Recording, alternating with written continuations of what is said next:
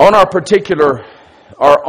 day off that we had, which was Monday, this past Monday, the pastor and his wife gave us a tour of Eleutheria, the island that we flew into. Eleutheria is 110 miles long and only a mile wide. And so we flew into that island, and that's where we flew out of. A beautiful island, but it's only 110 miles long. And so we spent a large part of the day on Monday, and we went to a place called the Queen's Bath, as they say over there. And we were on these rocks, and I was wondering why they call it the Queen's Bath, and then the Queen gave me a bath. There was a major wave, and I was the only one hit for some reason, but I was baptized again. But then we went to a place called the Preacher's Cave. And the Preacher's Cave is one of the most beautiful places in the Bahamas. It's this major cave, okay? It's got all these little different tunnels. It would be a wonderful place for children to play. You've got light coming through and all these little secret passageways. And there is a rock that looks like a pulpit right there in the middle. Let me tell you a history about this cave. It was first discovered by a man named William Sells. He and his men that he called the Eleutherian Adventurers. Now, Eleutheria means freedom. He and his men were fleeing religious persecution in the 17th century. And they left Bermuda, and after 2 months, there was this major storm. They hit this coral reef, and they land on this island, okay?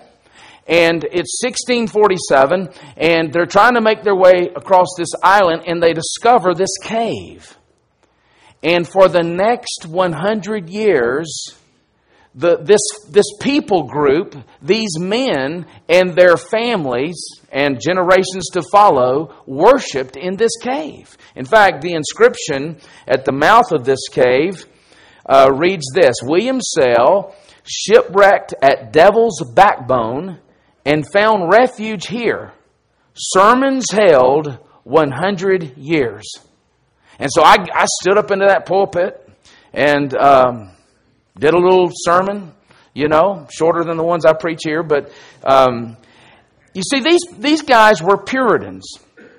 And what they were fleeing from is what has been called compel religion. Compel religion, where a government compels you to believe in a certain way. You must, in this case, believe like the Church of England. Compel religion. And that's why they named that island Eleutheria Island. Because the name means freedom. Freedom from religious persecution. This view, compel religion, has been held by many in history, including many Christians. In fact, it's this compel religion that's behind most of the religious wars in the 2,000 years since the Lord Jesus Christ ascended. You have, in fact, Roman Catholics and Protestants who are fighting and killing one another in the 16th and 17th century. You have Reformed and Lutheran Protestants who are killing thousands of Anabaptists in the 16th and 17th century in Switzerland and Germany. The Anabaptists were the people who believed that only believers' baptism should be honored. A church should be only made up of believers. And so they were persecuted by these groups. And today, fortunately, there's only a small minority of fringe Christian groups who hold to this compel religion. This idea that the government has the authority to compel you to believe in Jesus Christ and to believe in a certain way. But we all know, as from 9/11, that there are still religions that promote compel religion. Government-enforced religion. Many Islamic countries are that way today. They force you to believe a certain way, or you die. You die by the sword. And you see it in a lot of the sub-Saharan African countries, like Nigeria, where Christians are being destroyed every day. And so, this compel religion is a very dangerous idea. It has been used to justify persecution and the slaying of many people over the centuries. But compel religion is the result of not only misunderstanding the human heart. You see, the human heart cannot be compelled to believe and love a certain way. I can't compel my children to love Jesus. And the government surely can't compel people to believe or love in a certain way. But it also arises because of a misunderstanding between what belongs to Caesar and what belongs to God. And that's what makes this text so important to us today. There's no text that better helps us come to terms with that than our present text. This text is against the idea of compel religion. And it's also the central text that helps us navigate between the relationship between politics and religion. And so we will look at this text today. It's very helpful. Now, at this point in our text, at this point in the narrative, the leaders, that is, the Jewish leaders, know they cannot take a frontal assault against Jesus. They want him dead. They absolutely want him dead. In fact, he's going to die in about 2 days. But they know they can't make a frontal assault against him at this point because he's still so popular with the people, the masses. And so they concoct a plan that they think is going to help them bring him down. They think this plan is either going to get him in trouble with the Roman government or it's going to cause him to lose popularity with the masses. Either way will work with these religious leaders. And we see in verses 19 to 22 their entrapment, at least their plan to entrap him. Notice in verse 19, it says, "The scribes and the chief priest sought to lay hands on him at that very hour. For they perceived that he had told this parable against them. But they feared the people." Now, the last time we were together in Luke, we saw the parable that he's speaking of there. It's the parable of what I call the cornerstone. And that came in response to a question that they asked Jesus about whose authority do you do these things? By whose authority do you operate, that you minister, that you speak, that you do these mighty works? Whose authority was it that you came in and cleaned up the temple? And now you're teaching in the temple. And he gave them, in response, a parable. And he tells this story about a landowner who has these tenants of a vineyard. The tenants are the spiritual leaders of Israel. And he sends his servants, who represent the prophets, to receive fruit from the vineyard. And these tenants, instead of giving these prophets, the servants, the fruit from the vineyard, they persecute them. They mistreat them. And then he sends his only son. And instead of just mistreating him, they kill him. And Jesus ends that parable by speaking of the fact that he is the cornerstone. He is the stone that the builders have rejected. But this stone is going to become the great capstone. And those who do not believe in him will be crushed by him. Now they're really incensed at Jesus at this point. They understood what he was saying. They recognized there was something unique about him, or they wouldn't have asked the question, whose authority do you do these things? But they did not believe him. That is, their hearts would not allow them to submit to Jesus. And so they're essentially going to try to get him in trouble with the Roman government. And we're reminded here that our tactics reveal our hearts. Our tactics, our strategies, that is, always reveal our hearts. These people appear to love God. They appear to be acting in the name of God. They appear to be zealous for the name of God. they perceive Jesus as one who is blaspheming God. And so at surface level, these people look like lovers of God.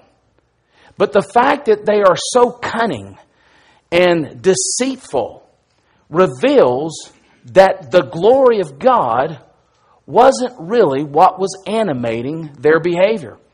The glory of God was not what was motivating them. And it's the same way with us. You know, we can have the songs of Zion that we sing. We can have the language of Zion that we speak. We can really appear to be jealous for the glory and the name of God. And then something happens that we don't like. Someone comes to a church that rubs us the wrong way. Someone does something that hurts us. And our tactics to get them back, okay, to save our name, to appease our conscience, whatever it may be, reveals that maybe the glory of God is not what is animating us in this situation. You see, the tree is known by its fruit. Luke taught us that in chapter 6, verses 43 to 45. And these people are revealing what kind of tree they are. So they go to these people that they call spies, and they're going to use these spies to try to infiltrate Jesus' life and get him in trouble. Notice in verse 21, it says,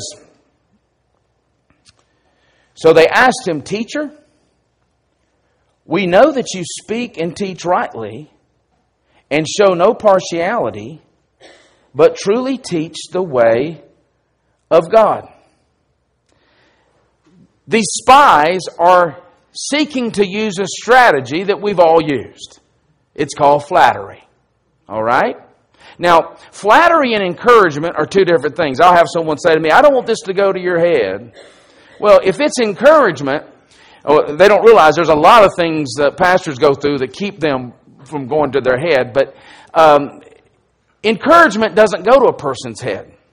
If you're seeking to encourage someone in the Lord, the goal is their edification. The goal of that is conformity to Christ. You're serving as a means of grace so that person can persevere in faith. That's encouragement. Flattery is completely different. Flattery is self-serving, okay? And flattery really is a close cousin to gossip. But there's a difference as well between gossip and flattery. R. Kent Hughes is helpful here. Gossip is when you would say something about someone behind their back that you would never say to their face. You ever done that? All right. Flattery is just the opposite. It's when you would say something to someone's face that you would never say behind their back. All right? It's just the opposite. And these people are seeking to flatter Jesus because of self-serving reasons. It's the way flattery always works, okay?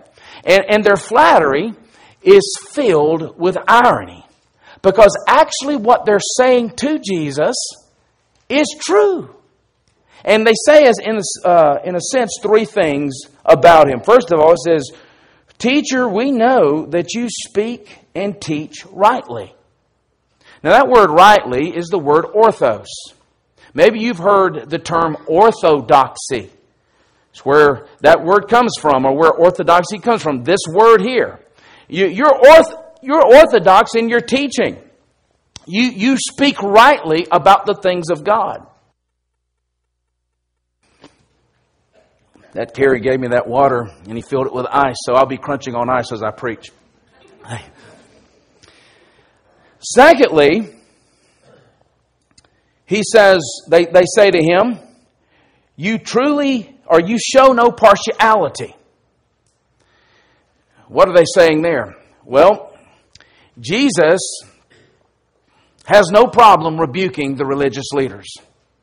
He has no problem rebuking the Roman authorities. He does not fear man, and he shows no partiality with man. If he's in the company of someone who would have been considered, upwardly mobile in that culture, or if he had been in the presence of a very poor servant in that culture, he shows no partiality.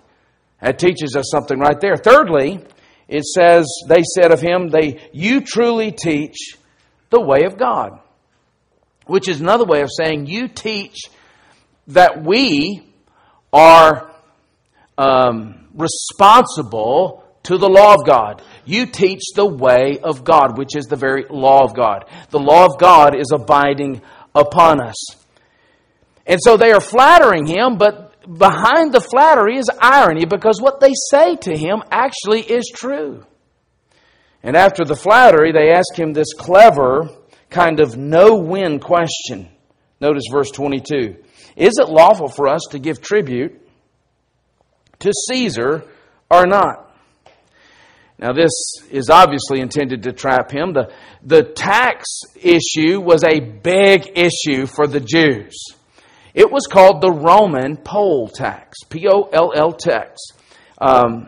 Essentially, it was a tax that was instituted in 6 A.D. that required Israel, the adults in Israel, to pay for living on their own property, their own land. It was a sum, a debt they had to pay for the privilege of living and breathing on their own land. And let's just say the Jews weren't real fond of that tax. But here's the issue. If Jesus answers no to the question, then what he is going to be charged with is insurrection. The Romans will have his head if he says it is not right to pay taxes to Rome. If he says yes, it is right to pay taxes to Rome, the Jews will see him as a traitor. The Jews will see him as collaborating with Rome. So it's a no-win situation. In fact, the Jews, remember, their hope was in a Messiah who would liberate them from Rome, which means liberate them from Roman taxes. And so they must have thought at this point that they had Jesus where they wanted him. They've asked him a question that there's no way he can possibly get out of. But there was one major flaw with their strategy. It's a major flaw. They assumed that things either belong to Caesar or to God, but not in some way to both. And that gives Jesus the opportunity as wisdom incarnate to escape their entrapment. Notice in verse 23. He perceived their craftiness. That word is used of the devil in 2 Corinthians 11, by the way. He perceived their craftiness and said to them, show me a denarius. A denarius was a silver coin. It was the coin used for paying the taxes. But even more importantly, it was a coin that had the Caesar's mug on it. All right? The Caesar's image was on the coin with these words, Tiberius Caesar Augustus, son of the divine Augustus. All right? By having his name on that coin, or his picture on that coin, it signaled that the coin belonged to him. All right? And so, not only that, the Jews considered this a violation of the second commandment.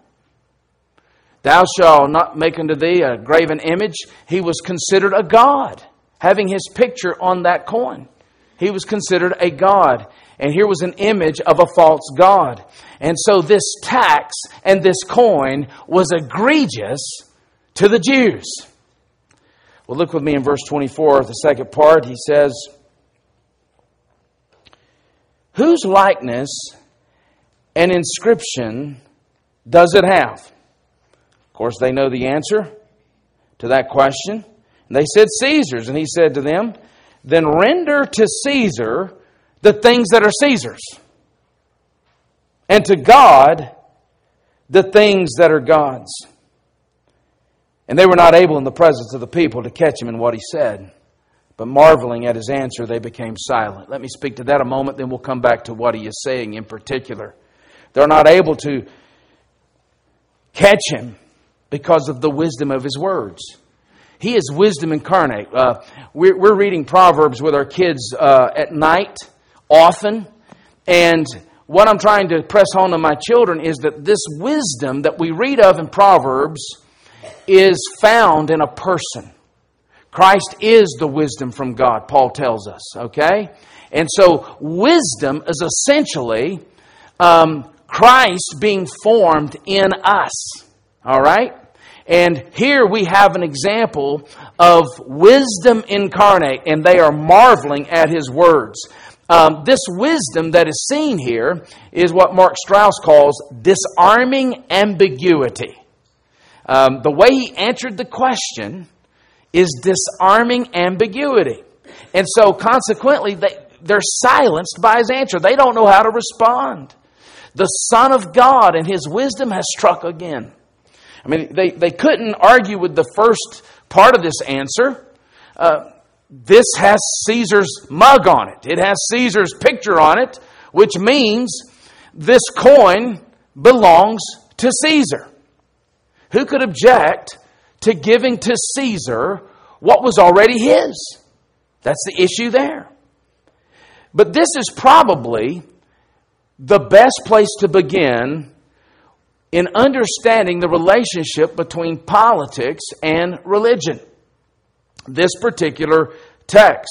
But what does it mean? What does it mean to render to Caesar what is Caesar and to God what is God's?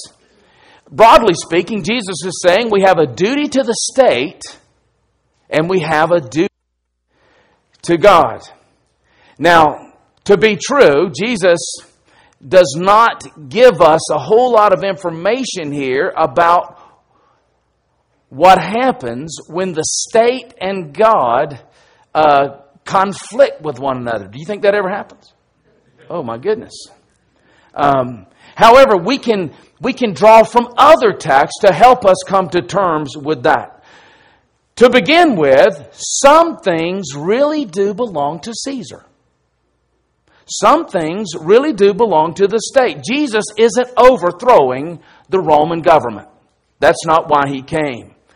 And furthermore, the authority that is given to the state is given to the state by who do you think? By God. In Romans chapter 13, verse 1, the Apostle Paul, under the inspiration of the Spirit, says, "Let every person be subject to the governing authorities, for there is no authority except from God. And those that exist have been instituted by God." You say, well, he doesn't know about our president. And he didn't. But his Caesar at the time was Nero. Nero used to set Christians on fire and watch them burn. He'd put them on horses and watch them ride around his stable just for entertainment. And Paul is saying Nero was instituted by God. The authority was given to him by God. And so there are things that really belong to God. And so Jesus is establishing the principle here that there's one realm of authority that belongs to the civil government, and then there's an authority under the direct authority of God.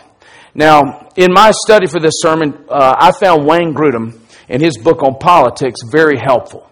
It is an extraordinarily helpful book, and he argues that this distinction is going to lead us to two broad principles that we want to work from a moment. First of all, the church shouldn't govern the things that are Caesar's. The church should not govern the things that are Caesar's. That's what happens when there's no separation. That's what happens in Islamic countries that are compelling religion. The church should not in any way govern the things that are Caesar's. And we can see that in the New Testament. You see the elders and the apostles in the New Testament. There's no sense in which they're involved in politics. Okay? What are they doing? They're preaching the gospel. They believe that the real hope of the world is not Caesar. The real hope of the world is the gospel of Jesus Christ. And we saw it in Luke chapter 12. This man comes to Jesus and says, look, I've got a brother, and he's got this inheritance, and I need him to give me half the inheritance. Would you work with me? He said, no. He said, who made me an arbitrator? Who made me a judge over you? And then he deals with the man's coveting heart. Luke tells us there that Jesus is concerned about the man's spiritual state, not his physical inheritance. But the second thing we need to understand as well is that the civil government shouldn't govern the things that are God's. That's just as important. If the first point is the church shouldn't govern the civil government, the second point is the civil government shouldn't govern the things that are God's. And do you know that we are protected by that or from that in our Constitution? In the First Amendment, here's what it says. Congress shall make no law respecting an establishment or religion or prohibiting the free exercise thereof. Now, we do have activist judges today, and these guys are reinterpreting the Constitution left and right, so that is a concern. But we are protected legally by the First Amendment there. And again, you can see this in the New Testament. That it wasn't Rome who appointed the elders in the churches, was it? Paul would write, here are the qualifications of an overseer, here are the qualifications of an elder, here are the qualifications of a deacon. Now you, as a church, discern who those men are. So it was the church's responsibility, not Rome's. With that said, what are the things that we are to render to Caesar? It's a very important question. It might not be the question you're asking this morning as you're struggling with health or family issues, but we are trying to construct a Christian worldview by which we, perceive reality. And so it's a very important question. What are the things we are to render under to Caesar? Well, Philip Ryken is very helpful here in his work on this text. The first thing, based on the conversation in the text, is we are to pay our taxes. We are to pay our taxes. In fact, if you look over in Romans 13 again, verse 6 and 7, it says, for because of this, you also pay taxes. For the authorities are ministers of God, attending to this very thing. Pay to all what is owed to them, taxes to whom taxes are owed. Now, I wish that wasn't in the Bible. I really do. And it's not saying that we as Christians shouldn't seek to influence our government officials on the amount of taxes we pay. But the fact is, we are responsible to pay our taxes, which means we don't cheat on our taxes. We are faithful to Jesus in our taxes.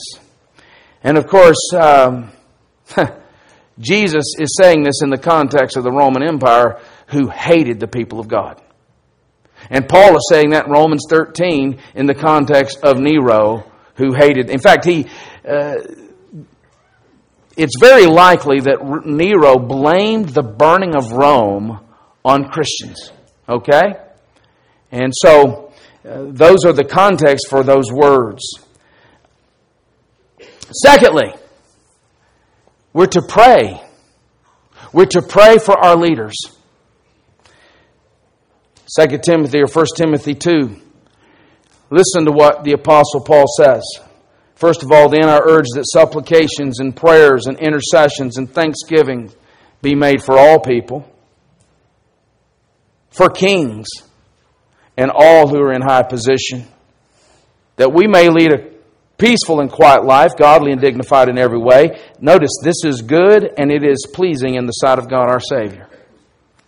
I don't know about you, but that is convicting to me. We do pray for our president and for our governor and mayor and the Senate and Congress. We pray for that as a family about once a year maybe. It's not a regular thing. I don't know about you, but I complain more than I intercede. And I'm convicted. And part of the reason I complain with people is because I want them to see in my pride that I'm on the right side. All right? And so I complain so that they can perceive this guy is on the right side of things. But if I'm complaining and I'm not interceding, I'm actually on the wrong side of things. Oswald Chambers says, when God gives you discernment on a matter, it's not for the purpose of criticism, it's for the purpose of intercession. And so it may be that if God's people would pray, starting with me, rather than complain, it may be we could see some things differently in Washington, D.C. So we have a responsibility to pray. I would commit that to you. We haven't done that on Monday nights as we should. We've done it some nights. But we need to commit to do that. To pray for the kings, for the presidents, for those who are in political leadership. Thirdly, civil obedience. What do we owe Caesar? We owe him civil obedience. That is, when the laws are not in conflict with the law of God. Now, there are some things that are lawful politically and with regard to civic duty and responsibility and privilege, but they're not lawful before God. And sometimes we get that confused. We think, well, this is lawful. It's lawful to do this in a state, but that doesn't mean it's lawful before God. Like the legalization of marijuana, or the redefinition of marriage, or abortion. Just because they're lawful before Caesar does not mean they're lawful before God. So we owe Caesar civic obedience. But when our obedience to Caesar comes in conflict with the Word of God, the gospel of God, we must disobey. We must, with Peter and John in Acts, obey God rather than man. And there's coming a day, unless something changes, that there are going to be certain sins, okay, that the Scripture is very clear on, that the government will deem as hate speech. And there are many who believe that churches may lose their tax-free status if preachers preach this hate speech that the government has defined. We must obey God rather than men. Okay? There may come a day when it's illegal to preach that Jesus Christ is the only way to salvation. We must obey God rather than men, and then be willing to face the sanctions of our civil disobedience. Fourthly, we owe Caesar participation in public life. Now that begins with voting. We, as the people of God, are responsible to vote. Okay? But we must vote not in line primarily with our political affiliation, but with the Word of God. So there are some Christians, it absolutely boggles my mind. They will stick with a party no matter what. When a particular official is pro-abortion and pro-redefinition of marriage. God help us. There is a hierarchy of issues. Okay? And the moral issues take precedence over everything. And so when we're trying to protect the most innocent, helpless victims, the babies in the womb, that comes first. It comes before political affiliation. Or you've got an idol on your hands. Okay? So we must vote. And secondly, there are some who are called to military service. Praise God for those. God raises up these guys to protect us, to preserve democracy and liberty, and to help other countries with that. There are some who are called to be chaplains, whatever it may be, or even government officials. But if there are some things that belong to Caesar, what belongs to God? He says, render unto Caesar what is Caesar's, but to God, to God. In short, everything, including Caesar. All right? All things were created through Christ and for Christ. Colossians 1:16. Romans 11, verse 36. Of Him and through Him and in Him are all things. all things belong to Caesar. Which means, as Grudem helps us here again, civil government should help and encourage local churches. One example of that is the support in granting us tax-exempt status. Okay? Now, why do we need, or why do we deserve tax-exempt status and government support for chaplains in the military and chaplains in the U.S. prisons? Well, all of these should flow from the government's responsibility to, as to use the Constitution, promote the general welfare of its people. And churches promote the general welfare of its people. And sadly, some people have lost sight of that fact, that churches in some way promote general welfare. And this is seen in the municipal zoning laws that are new. You see it in New York City right now. It's becoming increasingly difficult for churches to buy land or buildings to have church. They're making the zoning laws almost impossible for churches because of their misunderstanding. And so, even Caesar belongs to God. Because no matter how evil Caesar is, Caesar is made in the image of God. The coin is the image of Caesar. Well, guess what? Caesar is the image of God. It's almost like he himself is the coin. And as a result of that, he belongs to God, just as the coin belongs to Caesar. Of course, secular people have a cow when you say that, because they believe religion needs to be completely out of politics, because they believe the hope of the world is found in politics, not religion. But Jesus refuses to bow to Caesar. That's what he's doing here. He's refusing that. And that's why Christians are constantly in conflict with Caesar. That's why we're always in conflict with Caesar. But it doesn't mean we're in charge of Caesar. The state is not an extension of the church. We have to keep that in mind.